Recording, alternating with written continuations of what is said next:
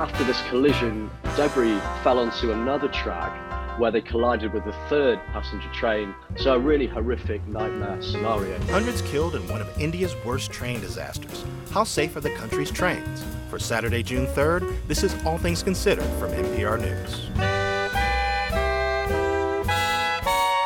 I'm Eric Deggans. Do you have a healthy relationship with caffeine? Life Kit has some tips on how to better understand the effect it has on our bodies. Someone who's drinking a lot of caffeine might be short on sleep. We know sleep is an important risk factor for a number of diseases. And Vanity Fair journalist Maureen Ryan talks to us about her expose on the racist and sexist atmosphere behind the scenes on the hit show Lost, and what it says about why toxic culture is so deep-seated in Hollywood. The word hazing came up a lot. The word bullying came up a lot, in addition to racist and sexist comments. First, news. Live from NPR News in Washington, I'm Janine Herbst. President Biden has signed a bipartisan bill to avert a debt ceiling crisis. As NPR's Asma Khalid reports, the bill came after months of uncertainty and just a few days before the nation was expected to run out of money to pay its bills. The legislation raises the debt ceiling until January 2025 in exchange for limits on new federal spending. The bill adds work requirements for older people who receive food stamps. It also officially terminates the student loan debt suspension that was implemented during the pandemic. And it modifies environmental review processes, which notably include fast-tracking permitting for a new natural gas pipeline from West Virginia to Virginia. Both the White House and a number of Republicans in Congress are claiming victory for this compromise. Asma Khalid, NPR News. At the United Nations Friday, the Security Council called on Sudan's two warring factions to immediately cease hostilities. Linda Fasulo reports the council also extended the UN's political transition mission in the country for 6 more months. In a statement, the Security Council stressed the need to establish a permanent ceasefire arrangement and resume efforts to achieve a lasting political settlement. Council members also called on the two rival factions to facilitate humanitarian access and condemned all attacks on civilians, UN humanitarian and medical personnel and facilities, as well as the looting of humanitarian supplies. Linda Fasulo reporting. A federal judge has ruled that Tennessee's first-of-its-kind law restricting drag is unconstitutional. The ruling comes as other Republican-led states across the country are considering their own laws restricting drag. Mariana Bacallao of member station WPLN has more. Judge Thomas Parker ruled that Tennessee's drag restrictions violate the First Amendment, and that the law's vague language encourages discriminatory enforcement. That was a big concern for plaintiff attorney Melissa Stewart, who says the law could have opened the door for officers to arrest drag queens for ideological reasons. The harm is already done. I mean, you put anyone in Shelby County Jail in full drag, and I am not going to guarantee that they come out alive. Drag isn't mentioned anywhere in the law itself. Instead, the law bans performances that are, quote, harmful to minors with no artistic value. The ruling sets a precedent for future legal challenges to drag restrictions in other states. For NPR News, I'm Mariana Bacallao in Nashville. Russia is banning journalists it considers unfriendly from covering this year's economic forum in St. Petersburg. The move highlights the intensifying animosity between Russia and countries that have imposed sanctions connected to the fighting in Ukraine or that have criticized Moscow. You're listening to NPR News. This is 90.9 WBUR. I'm Josie Guarino. A worker shortage is making it hard for people with substance use disorder in Massachusetts to get the services they need. That's according to Lydia Conley, president of the Association for Behavioral Health Care. She says patients without private insurance are impacted the most. We've seen 290 beds close in the last 90 days. It is a result of we have very low reimbursement rates. The rates do not allow us to attract and retain staff, and so we're seeing this direct impact on services. Conley says nearly a quarter of all jobs in substance use disorder treatment programs in Massachusetts remain unfilled, and she says the vacancy rate for nurses in the field is closer to 50%. The U.S. Department of Labor says it's working with the state of Massachusetts to settle a pricey mistake. In 2020, Massachusetts used $2.5 billion in federal pandemic relief money to pay for unemployment benefits. But state funds should have been used to pay those claims. The mistake was caught during a state audit. A lightning strike is being blamed for a massive fire that engulfed an historic church in central Massachusetts. The fire chief in Spencer says the First Congregational Church caught fire yesterday afternoon when a storm was moving through the area. Nearly 100 firefighters from around 18 departments responded to the scene. The church, built in 1863, has been deemed a total loss. The cannabis company Trulieve will lay off 128 employees in Massachusetts. That's according to a notice Trulieve filed with the state. The company will close retail stores in Worcester, Framingham, and Northampton by the end of this month. Trulieve also plans to close its growing, processing, and testing facility in Holyoke by the end of the year. Trulieve announced it was pulling out of the state as part of a company-wide trim down. The company was disciplined following the death of an employee last year in the Holyoke processing plant who suffered lung problems blamed on breathing dust. Well, we can expect some showers for tonight, lasting into much of the day tomorrow. This is WBUR. We're funded by you, our listeners, and by the Corporation for Public Broadcasting, a private corporation funded by the American people, and Jarl and Pamela Mohn, thanking the people who make public radio great every day, and also those who listen. All Things Considered from NPR News. I'm Eric Deggans. Authorities in eastern India are still investigating the cause of a major train crash there yesterday. The incident involved two passenger trains traveling in opposite directions. More than 280 people were killed, and hundreds more were injured or trapped in the wreckage. Prime Minister Narendra Modi issued a statement saying he was distressed by the tragedy, promising support for survivors. Joining us now to tell us more is Joe Wallen. He's a journalist in Delhi who covers South Asia. Joe, welcome to the show. Hi, good evening, Eric. It's a pleasure to speak to you, and I only wish it could be on more positive terms. Of course. So what do we know at this point about what exactly happened? So the investigation is currently underway into what exactly happened. It's believed at this stage that a busy passenger train took the wrong line as it came through a station and ended up hitting a cargo train. It's unclear exactly why this happened, but it's believed that it could have been given the wrong signal.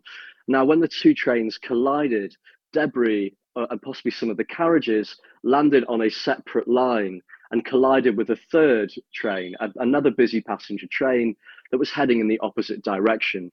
So this death toll seems so high. Do we know if these trains were over capacity?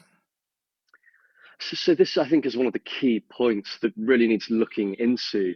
Now, India's railway system or railway network doesn't match the demand that is out there.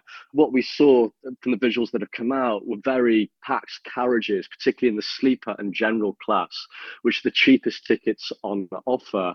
Allegations that a lot of those traveling didn't have tickets and just crowded onto the train. India has one of the largest rail networks in the world, and it's also a country where hundreds of train accidents are reported each year. Are there concerns about the overall safety of the system? Absolutely. There are concerns that while India is trying to rapidly upgrade its infrastructure to meet the demands of its population, that safety regulation is not upgraded at the same rates. There aren't enough fundamentally trained professionals to work in the system. And those that are in place say they're having to work for 14, 16 hours a day to try and cover shifts, which can lead to human error. The natural question, of course, when an accident this terrible happens, you wonder if there's any implications for the government and particularly for Prime Minister Narendra Modi. Yes, there's been a lot of finger pointing. Mr. Modi, in his usual triumphant fashion, announced the release of the Kavash system in 2019, which is an Indian-made train collision avoidance system. And the government promised that this would be rolled out across the country. And essentially how it should work would be that if a train goes through a signal and is approaching another train, the engine would automatically close off to avoid a collision. But since 2019, it's only been rolled out to around 2% of the railway network. So quite a lot of opposition politicians have been pointing that fact out. That was journalist Joe Wallen in Delhi. Joe, thanks so much for sharing your reporting. Thanks, Eric. Our next story is about one woman's work to keep a moment in Chinese history alive. Think back to the late 1940s and the civil war between China's communists and nationalists. In the final days of that conflict, a young girl found herself on a beach with nowhere to hide as a battle erupted around her. Communist soldiers saved her, sacrificing their lives in the process. Now, more than 70 years later, NPR's John Ruwich caught up with her. Zheng Axing lives in a temple right on the beach in Fujian province where she nearly died. She's in her upper 80s now, with hollowed cheeks and weathered skin. She's hard of hearing, too, and when NPR showed up, she thought we were tourists who just wanted a picture with her as she finished placing incense sticks in urns. A lot of tourists do come here to see Zheng and the temple, which she built. It was from old woman's heart, nothing special. But this temple is special. From the outside, it looks like other temples in China. An ornate wood and marble building with carved pillars. It has an orange tile roof adorned with a pair of dragons. However, 24 soldiers sacrificed themselves on this beach. 3 others died nearby. I built this temple to honor the 27 soldiers all together. It not only honors them, it deifies them. Inside the main hall at the front altar sit 24 statuettes of the soldiers. Their serene faces and long ears resemble Buddhist and Taoist sculptures. Each is about 2 feet tall. They're dressed in the powder blue uniforms of the People's Liberation Army. Some hold pistols, others medical kits. One has a bugle. All wear hats with a red star.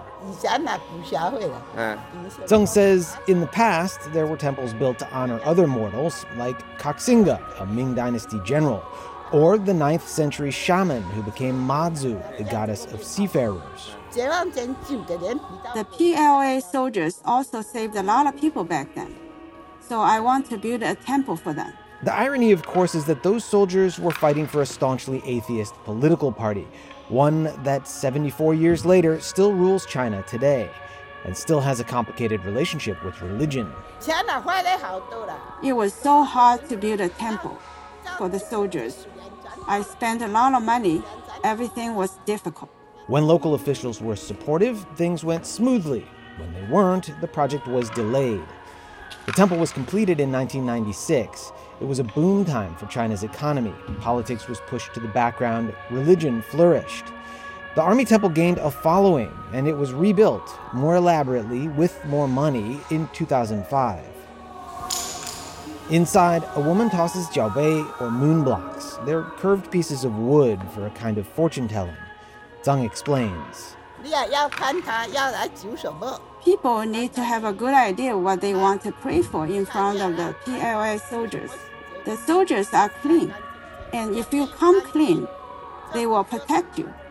If you play dirty, they will ignore your request. The temple has had visits over the years by generals and local officials. Zheng says soldiers come on the anniversary of the founding of the army and on tomb sweeping day in the spring. Under Chinese leader Xi Jinping, though, the government has clamped down on religion, most notably Islam in the far west, where the authorities have run a relentless campaign of assimilation and detention of Muslims. At one point, Zheng's grandson rushes over and tells us we need permission from local officials to do interviews here. The government's rules state otherwise, though, and Zheng herself was undeterred. A month after the battle on the beach all those years ago, communist forces declared victory and established the People's Republic of China. The nationalists had fled to Taiwan and nearby islands, where they set up a government that exists to this day. With tensions on the rise again and increasing talk of war, Zheng says she prays each day to the spirits of those soldiers who saved her life. I have lived a painful life, and now I'm telling you that I pray for peace. I don't want anything else. I don't want the money, just peace, so that we can eat, live a happy life, and be safe. That, she says, would be enough. John Ruwich, NPR News, Chongwu, China. Some people only know New York City from songs, movies, books, and TV shows. NPR's Jennifer Vanasco says a new exhibition uses that pop culture to explore everything that makes New York a city that people both love and love to hate. Maybe you live here in New York, or maybe you're someone who feels like you've lived here because you've seen it on a screen so often. All right, we'll divide the room in half. The Museum of the City of New York is celebrating its 100th anniversary. This past century has been rich in pop culture, stretching from silent films and early phonographs to CGI and streaming everything. And then there's paintings and photography and fashion and books. The exhibit, This is New York, captures it all. Lily Tuttle is one of the curators. New York is kind of the most American and least American city. She says how people see New York City is messy. It's crowded, dirty, smelly, rude, cacophonous place, and also glamorous and wonderful and glitzy and fabulous and elegant and cool. It's all in here all at once. The fictional and the factual blend together in this exhibit, like they tend to do in New York. Over here is a lamppost from Sesame Street. Over there, an Edward Hopper painting set in a lonely movie theater. Or a photo of boys jumping into the East River. Or a 1953 film of an elevated train racing through the sky, set to Duke Ellington's Daybreak. Step on an illuminated outline of one of the 5 boroughs, and you'll hear a song from that borough. A song that's about New York, of course. This one's from Jennifer Lopez. She's from the Bronx. Or Wu-Tang Clan from Staten Island. Salt and Peppa, Anthony B., the Irish Rovers, or, hey, I know you know this one. From Manhattan. Start spreading the news. In another room, take a book off the shelf, place it on a scanner, and here's Leah Delaria reading Harriet the Spy. Harriet looked through her peephole and saw both faces staring right at her. A third room surrounds you with 16 screens of film clips. I'll have what she's having. Anything is possible. This is New York. They tell New York's story, which is really a story of destruction and redemption that belongs to all of us, whether you live here or not. Curator Lily Tuttle says that's thanks to the artists who've been inspired by the city. Once you move away from, the hot dogs and the pizza and the dirty apartments and the subway, it's like, no, this city will always rise again because of the creativity that we're celebrating in this exhibition. Jennifer Vanasco, NPR News, New York City. Start spreading the news. I'm leaving today. I want to be a part of it. New York, New York. These vagabond shoes. You're listening to All Things Considered from NPR News. This is 90.9 WBUR. I'm Josie Guarino. Join WBUR Thursday at the Somerville Theater for the Moth Main Stage, featuring live music and 5 true stories told live with no notes. Tickets at wbur.org/events. We're funded by you, our listeners, and by Catchlight Painting, committed to enhancing new and historic homes with a thoughtful approach to interior and exterior painting. More at catchlightpainting.com. And The Huntington, presenting the Lehman Trilogy, winner of the 2022 Tony Award for Best Play, starts June 13th at the Huntington Theater, huntingtontheater.org. We can expect another raw gray day for tomorrow with a good chance for some rain. Highs again only in the mid-50s. And we start the work week much of the same with gray skies, showers for Monday, temperatures near 60. This is 90.9 WBUR. I'm Janine Herbst with these headlines. Officials in India say they haven't found additional survivors from the massive derailment of 2 passenger trains last night in the eastern part of the country. At least 280 people died, hundreds more were injured. There's no word on the cause of the derailment. A federal judge in Tennessee says the state's law placing strict limits on drag shows is unconstitutional. In a ruling late last night, U.S. District Judge Thomas Parker called the law unconstitutionally vague and said it encouraged discriminatory enforcement. The law is the second major proposal targeting the LGBTQ community this year in that state. And rain is helping firefighters in Nova Scotia battle wildfires that have destroyed hundreds of buildings and forced thousands to evacuate. I'm Janine Herbst, NPR News.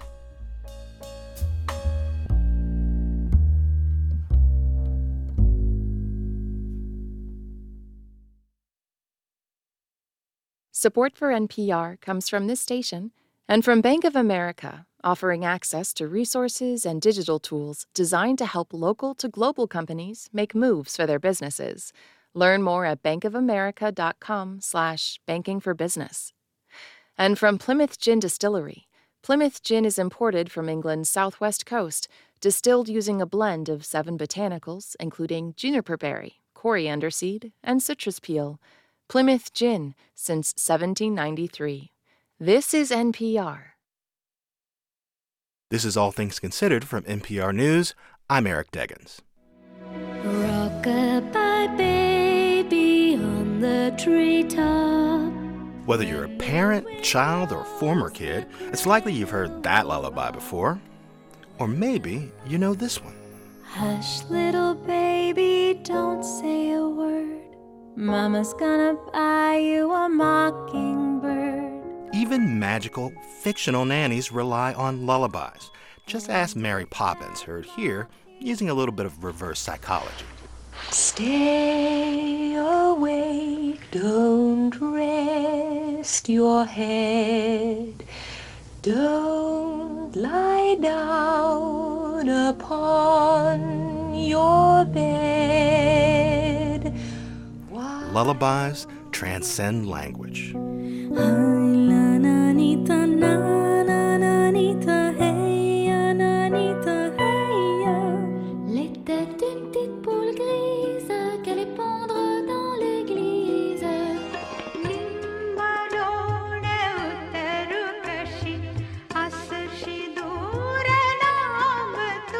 They've even made it all the way to Carnegie Hall in New York City. That's where the Lullaby Project takes the stage. Started in 2011, the project brings together parents and caregivers with professional artists to write and perform personal lullabies for their babies. This year's concert celebrating the project took place earlier today in New York and live-streamed on YouTube. Here was a lullaby from last year. I love and cherish everything about you. We work with amazing musicians who are really sensitive people and who really know how to connect with parents and families, but who also are really flexible musicians and can let parents guide them through the process. Tiffany Ortiz is the director of early childhood programs at Carnegie Hall. She says the project began with a focus not just on children, but on their parents. We had a partnership with a local hospital here in New York City, Jacobi Medical Center. The staff approached us and wondered what role could music and songwriting play in supporting their patients, primarily their young parents. They're supporting their well-being, supporting that attachment between parent and child, particularly for parents who are experiencing high stress or those who are negatively impacted by social inequalities and injustices. Ortiz says about 200 to 300 parents participate annually in New York, with 800 to 900 parents involved globally each year. The experience, she says, is deeply personal for the parent. Often it begins with a letter to your baby, where a parent can express their hopes, their dreams, their wishes for their child. That gets transformed into the lyrics of the song, and then music is incorporated. And parents, just to say, are really involved in the entire process. They're leading this process. They're thinking about not just the messages that they want to share, but the language, the culture, the musics that they hope to share with their child. And so all of that gets really wrapped up in this beautiful gift of a song that they create personally for their child. I trust you, you know what to do. My My favorite thing is just how much love there is in the room. It's a very vulnerable and tender process. There's this real sense of shared community, shared love for the young ones in our lives, and the ability to do so in a creative, fun way through music making has been just an incredible experience. I mean, there's a lot of joy, but there's also a lot of sadness that sometimes gets wrapped up in these lullabies or journeys that families have experienced. And to find the threads of human connection through this process has been incredibly powerful. We think of lullabies as a sweet way of easing children into sleep, but the powers of a lullaby can go further to comfort, to heal, and to bring parents closer to their children, even under the most difficult circumstances. Carnegie Hall's Lullaby Project isn't the only one of its kind hoping to reach mothers in need. NPR's Alyssa Nadworny discovered a similar program in South Carolina, inside a women's prison. When someone is pregnant and they're incarcerated, separation after they give birth is almost immediate. Many new mothers contend with emotional surges and anxieties during this time. But for those serving time, there's the additional formidable physical barrier. At a women's prison outside Columbia, South Carolina, a project is underway to help reconnect a few mothers with their children through the creation of lullabies. This is only a moment. Please don't forget me. Feel my arms around you. You are the best of me, Mama's world. That's Ashley. We're only using her first name here. She's incarcerated at the Graham Camille Griffin Correctional Institution. And she's taking part in the prison's pilot songwriting program, working with graduate students from the University of South Carolina School of Music. I was overjoyed. I was happy about being able to do this, but I have no music training or anything, so it was a whole learning experience for me. But all I did was, thought about my kids and then just started writing what I would want to say to them. The women enrolled in the Lullaby Project are expecting mothers, along with some, like Ashley, who've recently delivered. The creative process in music doesn't always follow the timing of a gestational clock. So the song-making teams of graduate students, their professor, and the women incarcerated in the South Carolina prison continue their work even after a woman has her baby. We wrote down the words and everything, and we told them, hey, we want it like this. I wanted mine kind of a Disney theme. I just went off the songs how I wanted it to sound. I was like, I wanted a little bit of Little Mermaid, Part of Your World, and then the song off of Beauty and the Beast when they dance together at the end. Together, the grad students and the mothers chart out lyrics, workshop the melodies, and collaborate on the layers of musicality needed to get the lullabies just right for a vocalist with the university. All right. So Ashley has a chorus going here. Claire Bryant is a professor at the University of South Carolina School of Music. Oh, Mama's World. This is only a moment. Please don't forget me. Feel my arms around you. You are the best of me, Mama's world. That's so nice. We're getting there. All right.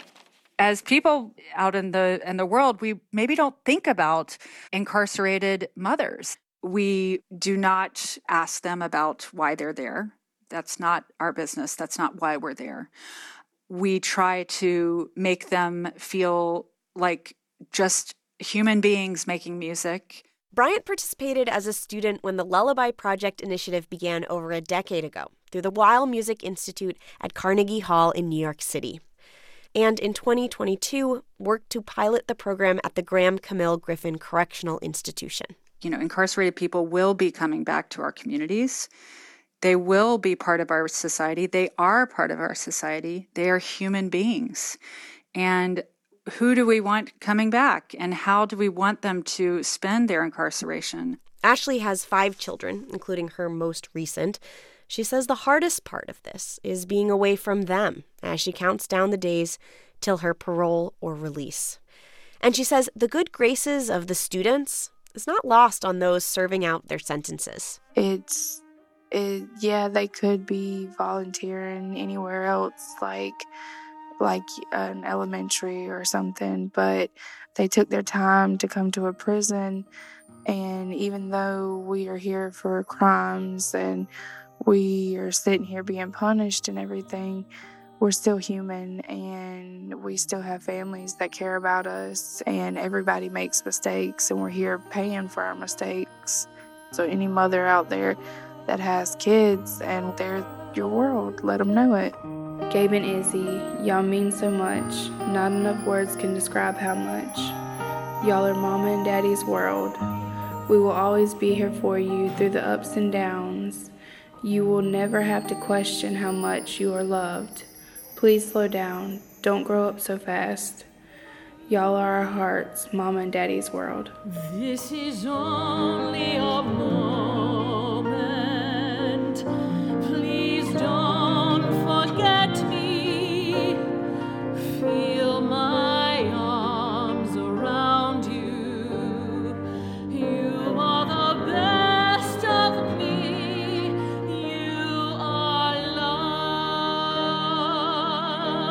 That was the musical Lullaby, co-produced by Claire Bryant and her students at the University of South Carolina School of Music, and co-written by Ashley, a mother of 5 serving out her sentence at the Graham Camille Griffin Correctional Institution in Columbia, South Carolina.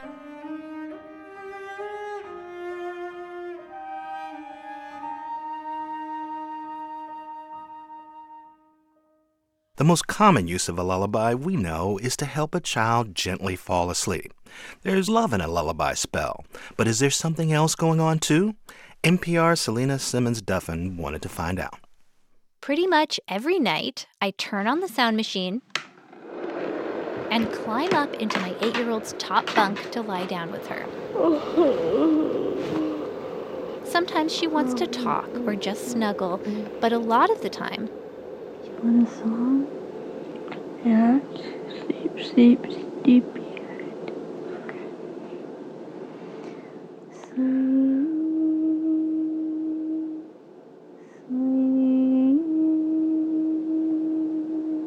this is a favorite lullaby from the music together class she took when she was younger. Just about 90 seconds later,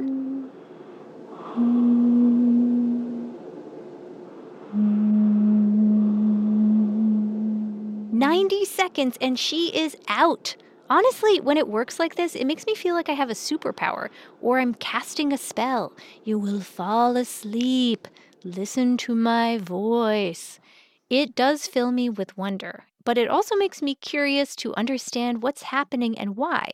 So I called Professor Tiffany Field of the medical school at the University of Miami. When you look at lullabies, they're all slow and rhythmical. That can help calm children's thoughts, she says, so they can lull themselves to sleep.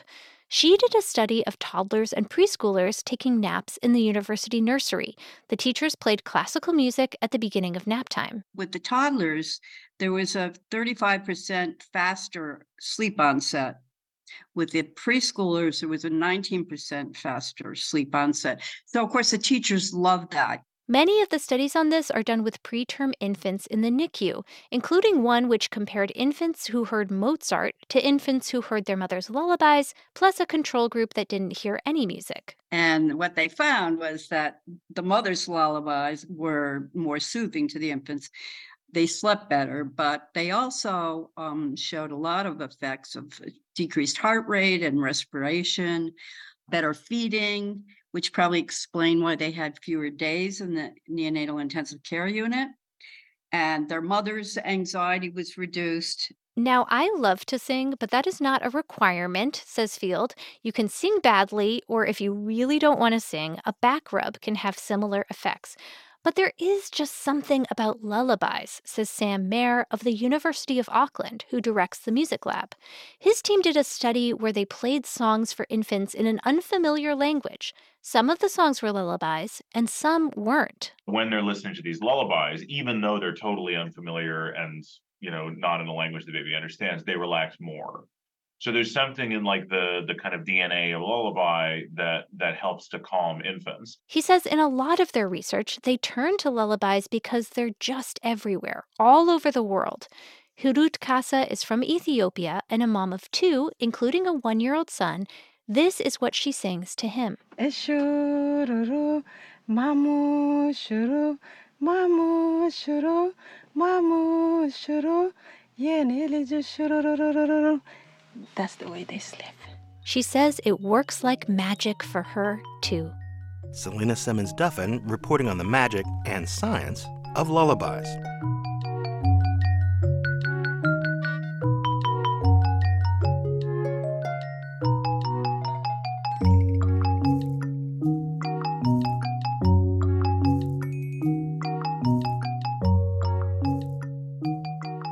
You're listening to All Things Considered from NPR News.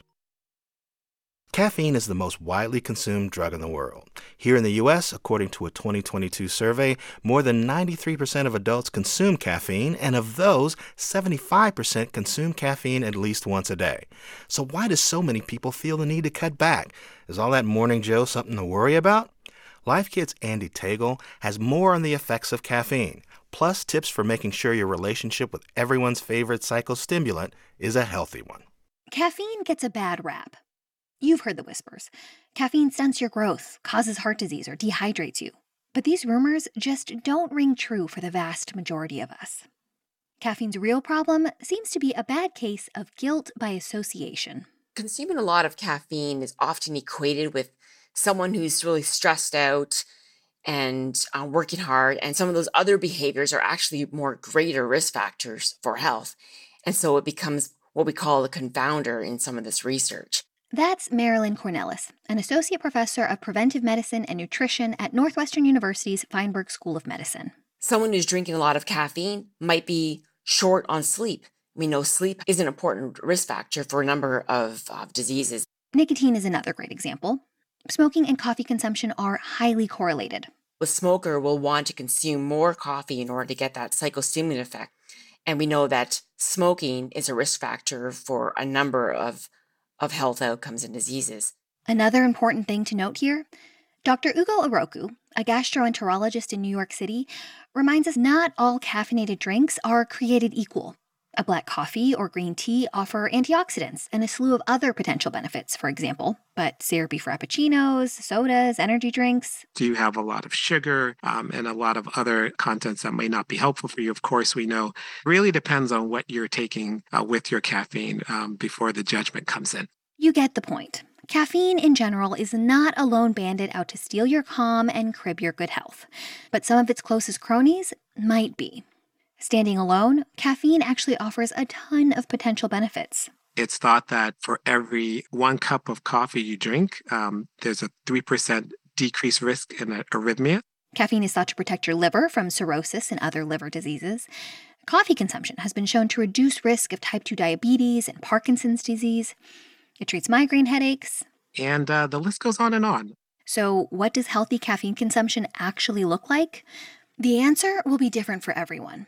For her postdoctoral work, Cornelis studied the relationship between the human genome and our coffee and caffeine consumption. We found that genetic variants that were related to increased caffeine metabolism were also related to increased caffeine consumption behavior. What that means is our appetite and tolerance for caffeine is written in our genetic code. So I might naturally be more of a 1 coffee a day person, and you might be more the 3 coffee type. We all have a caffeine sweet spot. But that's not a blank check to consume as much caffeine as you want. The Food and Drug Administration suggests a max of 400 milligrams of caffeine a day for the average person. The amount of caffeine in about 4 cups of coffee, because that's an amount not generally associated with dangerous or negative effects.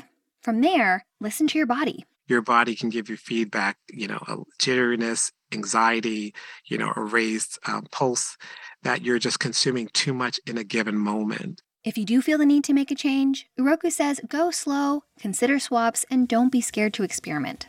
Caffeine should be a helpful friend in your corner, not the boss of you. For NPR's Life Kit, I'm Andy Tagle. We have more tips at npr.org/lifekit.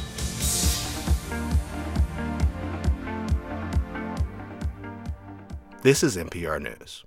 Good afternoon. I'm Josie Guarino. Thanks for spending your weekend with 90.9 WBUR. The time is 5:39. Coming up at 6, we've got a brand new 2 hours of storytelling with the Moth Radio Hour. That's coming up on the radio and anytime on the WBUR app. Turn your old vehicle into new news. Support the programs you love by donating your car or boat to WBUR. Details at wbur.org/cars. We're funded by you, our listeners, and by Empire Loan, with 8 locations in New England, proudly recognizing the Lenny Zakem Fund. Founded by civil rights leader Lenny Zakem, this public, nonprofit, charitable organization supports nearly 400 local grassroots groups committed to advancing social, economic, and racial justice. The LennyZakemFund.org. And Boston University Student Employment, connecting you to smart, reliable students for part-time work. Free job listings at bu.edu/SEO. Janine Herbst with these headlines. President Biden today signed the debt ceiling bill into law, averting a U.S. debt default for the first time in the country's history. Congress passed the bill this week. The Treasury Department had warned the U.S. would run out of cash to pay its bills by Monday. The bill had bipartisan support, but Biden noted in a speech from the Oval Office last night that both sides had to make compromises. Russia is banning journalists it considers unfriendly from covering this year's economic forum in St. Petersburg. By unfriendly, it means countries that have imposed sanctions connected to the fighting in Ukraine or that have criticized Moscow. And Turkey says it's sending commandos to Kosovo to help a NATO peacekeeping force put down unrest. I'm Janine Herbst, NPR News.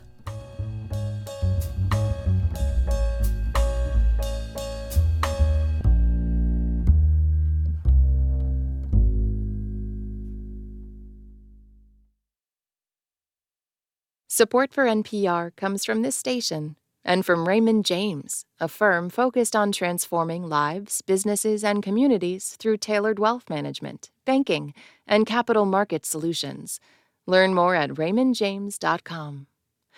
From Indeed, a hiring platform for helping businesses of all sizes attract, interview, and hire candidates all from one place.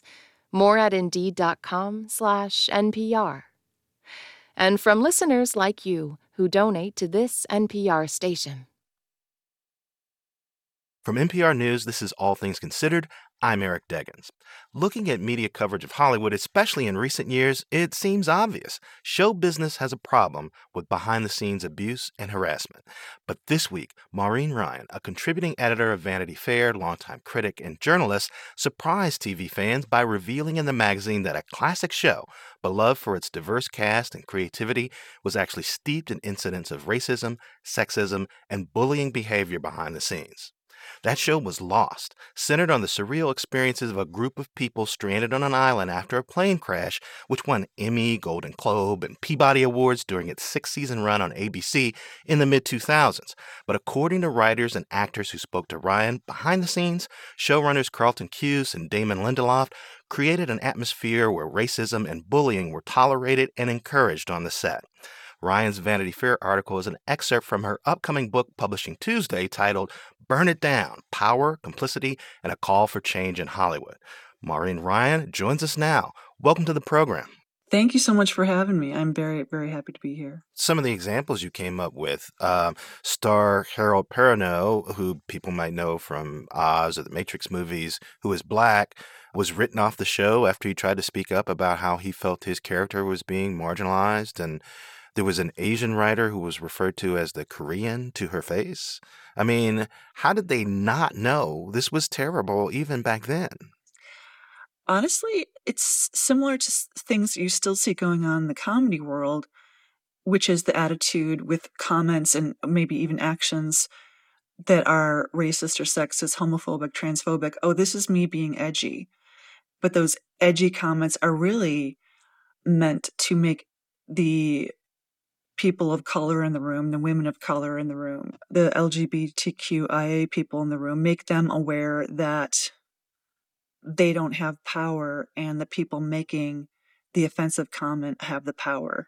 In particular, Damon Lindelof, who was co-showrunner on Lost with Carlton Cuse, seemed to have a pretty good reputation in the industry.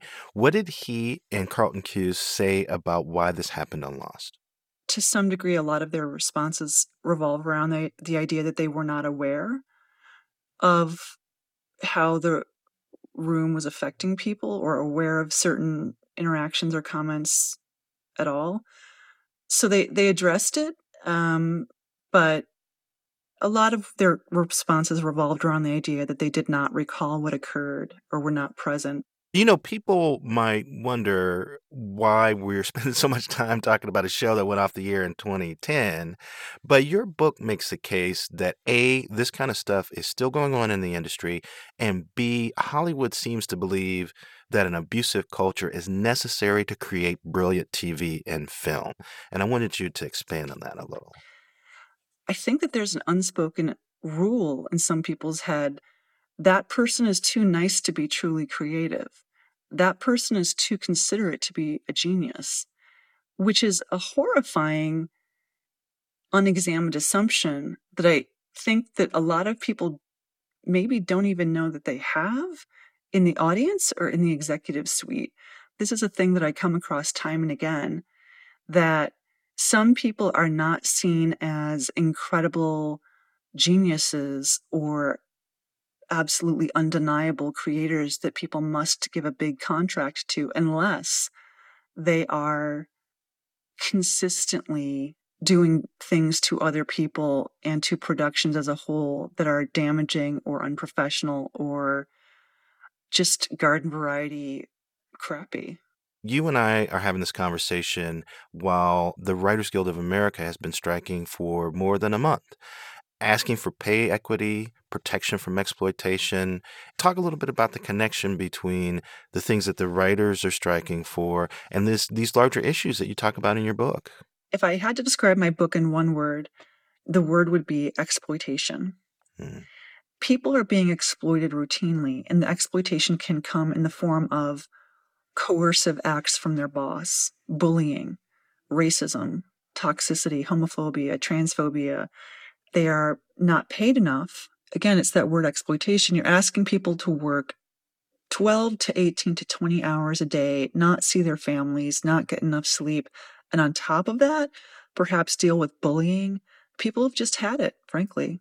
How should fans feel about these situations? There's been a lot more journalism, especially in recent years, that kind of pulls the curtain back on how things really function in a realistic way for most people who work in the industry, or for too many people who work in the industry.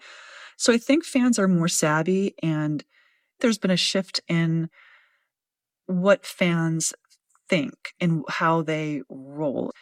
And they don't want their entertainment to be something that they enjoy, but the way it was made hurt people. They don't want that. I want to close with a question that'll sound a bit personal, but we talked about this before this interview started, and I'm going to ask. Back in 2017, you wrote a story in the trade magazine Variety about being assaulted by a TV executive. And I was wondering, how did you come to the decision to speak publicly about that? And how has that impacted your work in reporting on abuse that other people have suffered in the industry? I am really glad you asked that. Thank you. I came to that decision because, in the fall of 2017, so many people were speaking their truths. And I'll tell you, Eric, I decided to go public about that because it affected me. It almost drove me out of the industry. And I just wanted to be one more voice saying, this is how people get driven away. This is how people endure, mental health challenges and cannot do the thing that they love, not because they're not good at it, but because they were put in an impossible position and suffered negative effects on their lives, which I definitely did. Being able to be public about it was a huge weight off my mind. And I think that without that experience, which I would not wish on anyone, I don't think that all the reporting I did in the wake of Me Too, all the reporting I did in my book, I don't know if it would have happened. I certainly don't think it would have happened the same way.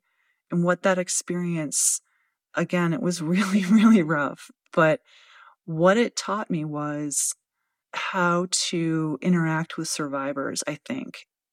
It's very, very possible for me to be a rigorous reporter with stories that are very rigorously fact-checked and edited, and hold in my mind the idea that I have to treat these conversations in a particular way, not just so that I get what I may need for the story, but so that I can sleep at night about how people were treated. That's journalist Maureen Ryan. Her Vanity Fair article is Lost Illusions, The Untold Story of the Hit Show's Poisonous Culture. And her book, which is coming out next week, is called Burn It Down. Thank you so much for joining us. Thank you. Birmingham, Alabama is celebrating the 60th anniversary of the city's civil rights movement. It marked a turning point when leaders, including Reverend Martin Luther King Jr., looked to children to join the struggle for equal rights. The brutal response from white segregationists shocked the world, and it galvanized support for the Civil Rights Act. NPR's Debbie Elliott has this look back on what's known as the Children's Crusade. Paulette Roby walks along historic 4th Avenue in downtown Birmingham. All of these are black-owned businesses along here, the barber shop.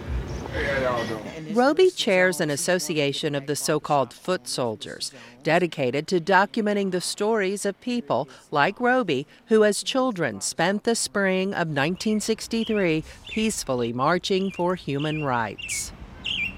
Roby heads to where it happened, Kelly Ingram Park. This is a very sacred place for me. It's catty-corner to 16th Street Baptist Church.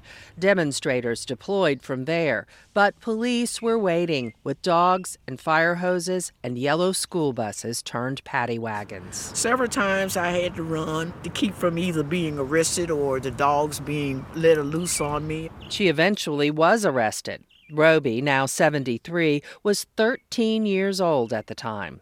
Her memories are raw when she passes a particular magnolia tree. I get an eerie feeling when I come around that tree because of the time that they put the water hose on us. And I remember how Dr. King had us to lock our arms so that the pressure of the water hose would not take us halfway down the street. Sometimes it just get hard for you to talk about it. And it was hard for the nation and the world to see back in 1963. This scene, officers turning attack dogs and fire hoses on the young protesters, was pivotal in the civil rights movement. The images sparked outrage and drew new attention to the struggle to end Jim Crow laws that relegated black people to second-class citizenship. Taking the fight to Birmingham was a deliberate strategy to crack the hardcore segregated South. Activists here had met fierce resistance trying to desegregate schools, buses, and retail businesses. There were beatings and bombings, so many that the city was known as Bombingham. Although there was resistance to change, this 1963 campaign actually won. I think that's what people need to remember. Birmingham Mayor Randall Woodfin. In commemorating 60 years later, there's an opportunity to say, here is the blueprint on how to affect change, how to make change. Here is the strategy, how it got done and won. My name's Terry Collins, and I was one of the thousands that participated in the Children's March. Birmingham at that time was in constant turmoil. We were in a state of siege. Fear and intimidation, Collins says, were part of daily life, so much that kids were willing to rise up in ways that their parents could not. People had economic concerns, and the children were not subject to that. They didn't have a job. They didn't have to be concerned about their careers being ruined and all that. We had nothing to lose. Collins was 15. His younger brother marched alongside him. He recalls the meticulous organization behind the Children's Crusade, including classes in nonviolence. If you could not refrain from retaliation when faced with force, he says, they would find another role for you, perhaps making signs. The demonstrators would divide up and depart from different directions to multiple destinations. He says they were prepared for attacks and even jail. Normally, people run away from being arrested, but we ran to it. Even though we might have to suffer brutality, we were going through that anyway. The threat of jailing us, so what? We were already in jail, even in our neighborhoods. There was just no fence. After months of mass meetings and training, the foot soldiers got their cue that it was time to deploy on local radio. There was a signal, and that was good goobly woobly. That was the signal that day, at a certain time, we would walk out of school and all converge downtown. Good goobly woobly. What's up, everybody? I woke up that morning with my mind on freedom. I was so excited. I woke up this morning with my mind set on freedom. Janice Wesley Kelsey was 16. I marched on May 2nd, 1963. It was a Thursday, and I remember it like yesterday. She, too, was tuned into DJ Shelley Stewart on WENN-AM for instructions, all in code. He was saying we're going to have a party in the park. I knew what that meant. Kelly ain't going to park. We're going to jump and shout. We're going to turn it out. We were going to school, but we weren't going to stay. Don't forget, kids, there's going to be a party in the park, and don't forget your toothbrushes, because luncheon will be served. She slipped a toothbrush and change of underwear in her purse, prepared for jail. She was arrested and held for 4 days. Kelsey says participating in the Children's Crusade taught her to question a system that left black students with outdated hand-me-downs from all-white schools and barred them from eating at a lunch counter. And that was my first indication that something was wrong. I knew about segregation, but my thought was it's just separation. I didn't get the idea of inequality. Violence against activists continued that year, leading up to the Ku Klux Klan bombing of 16th Street Baptist Church that killed 4 black girls. Kelsey says talking about what happened in 1963 didn't come easily. She was silent for decades. But unless the foot soldiers tell their stories, she says, the legacy of the Birmingham movement could be in jeopardy. She's worried now, 60 years later, conservative politicians are trying to curtail the teaching of such history. It concerns me that some people in leadership positions, like governors and some legislators, are trying to turn back the hands of time. They are putting legislation forward that would say we should not study black history. And this is a part of American history, and it should not be shut out. Back in Kelly Ingram Park, Paulette Roby says it was their faith and the music that kept the foot soldiers pressing forward. Those songs, those freedom songs, they really, really, really did a lot for me and got me over. I woke up this morning with my mind set on freedom. I woke up this morning with my mind set on freedom. Hallelujah, hallelujah, hallelujah. Roby says the fight for equal rights isn't over and wonders if the struggle will ever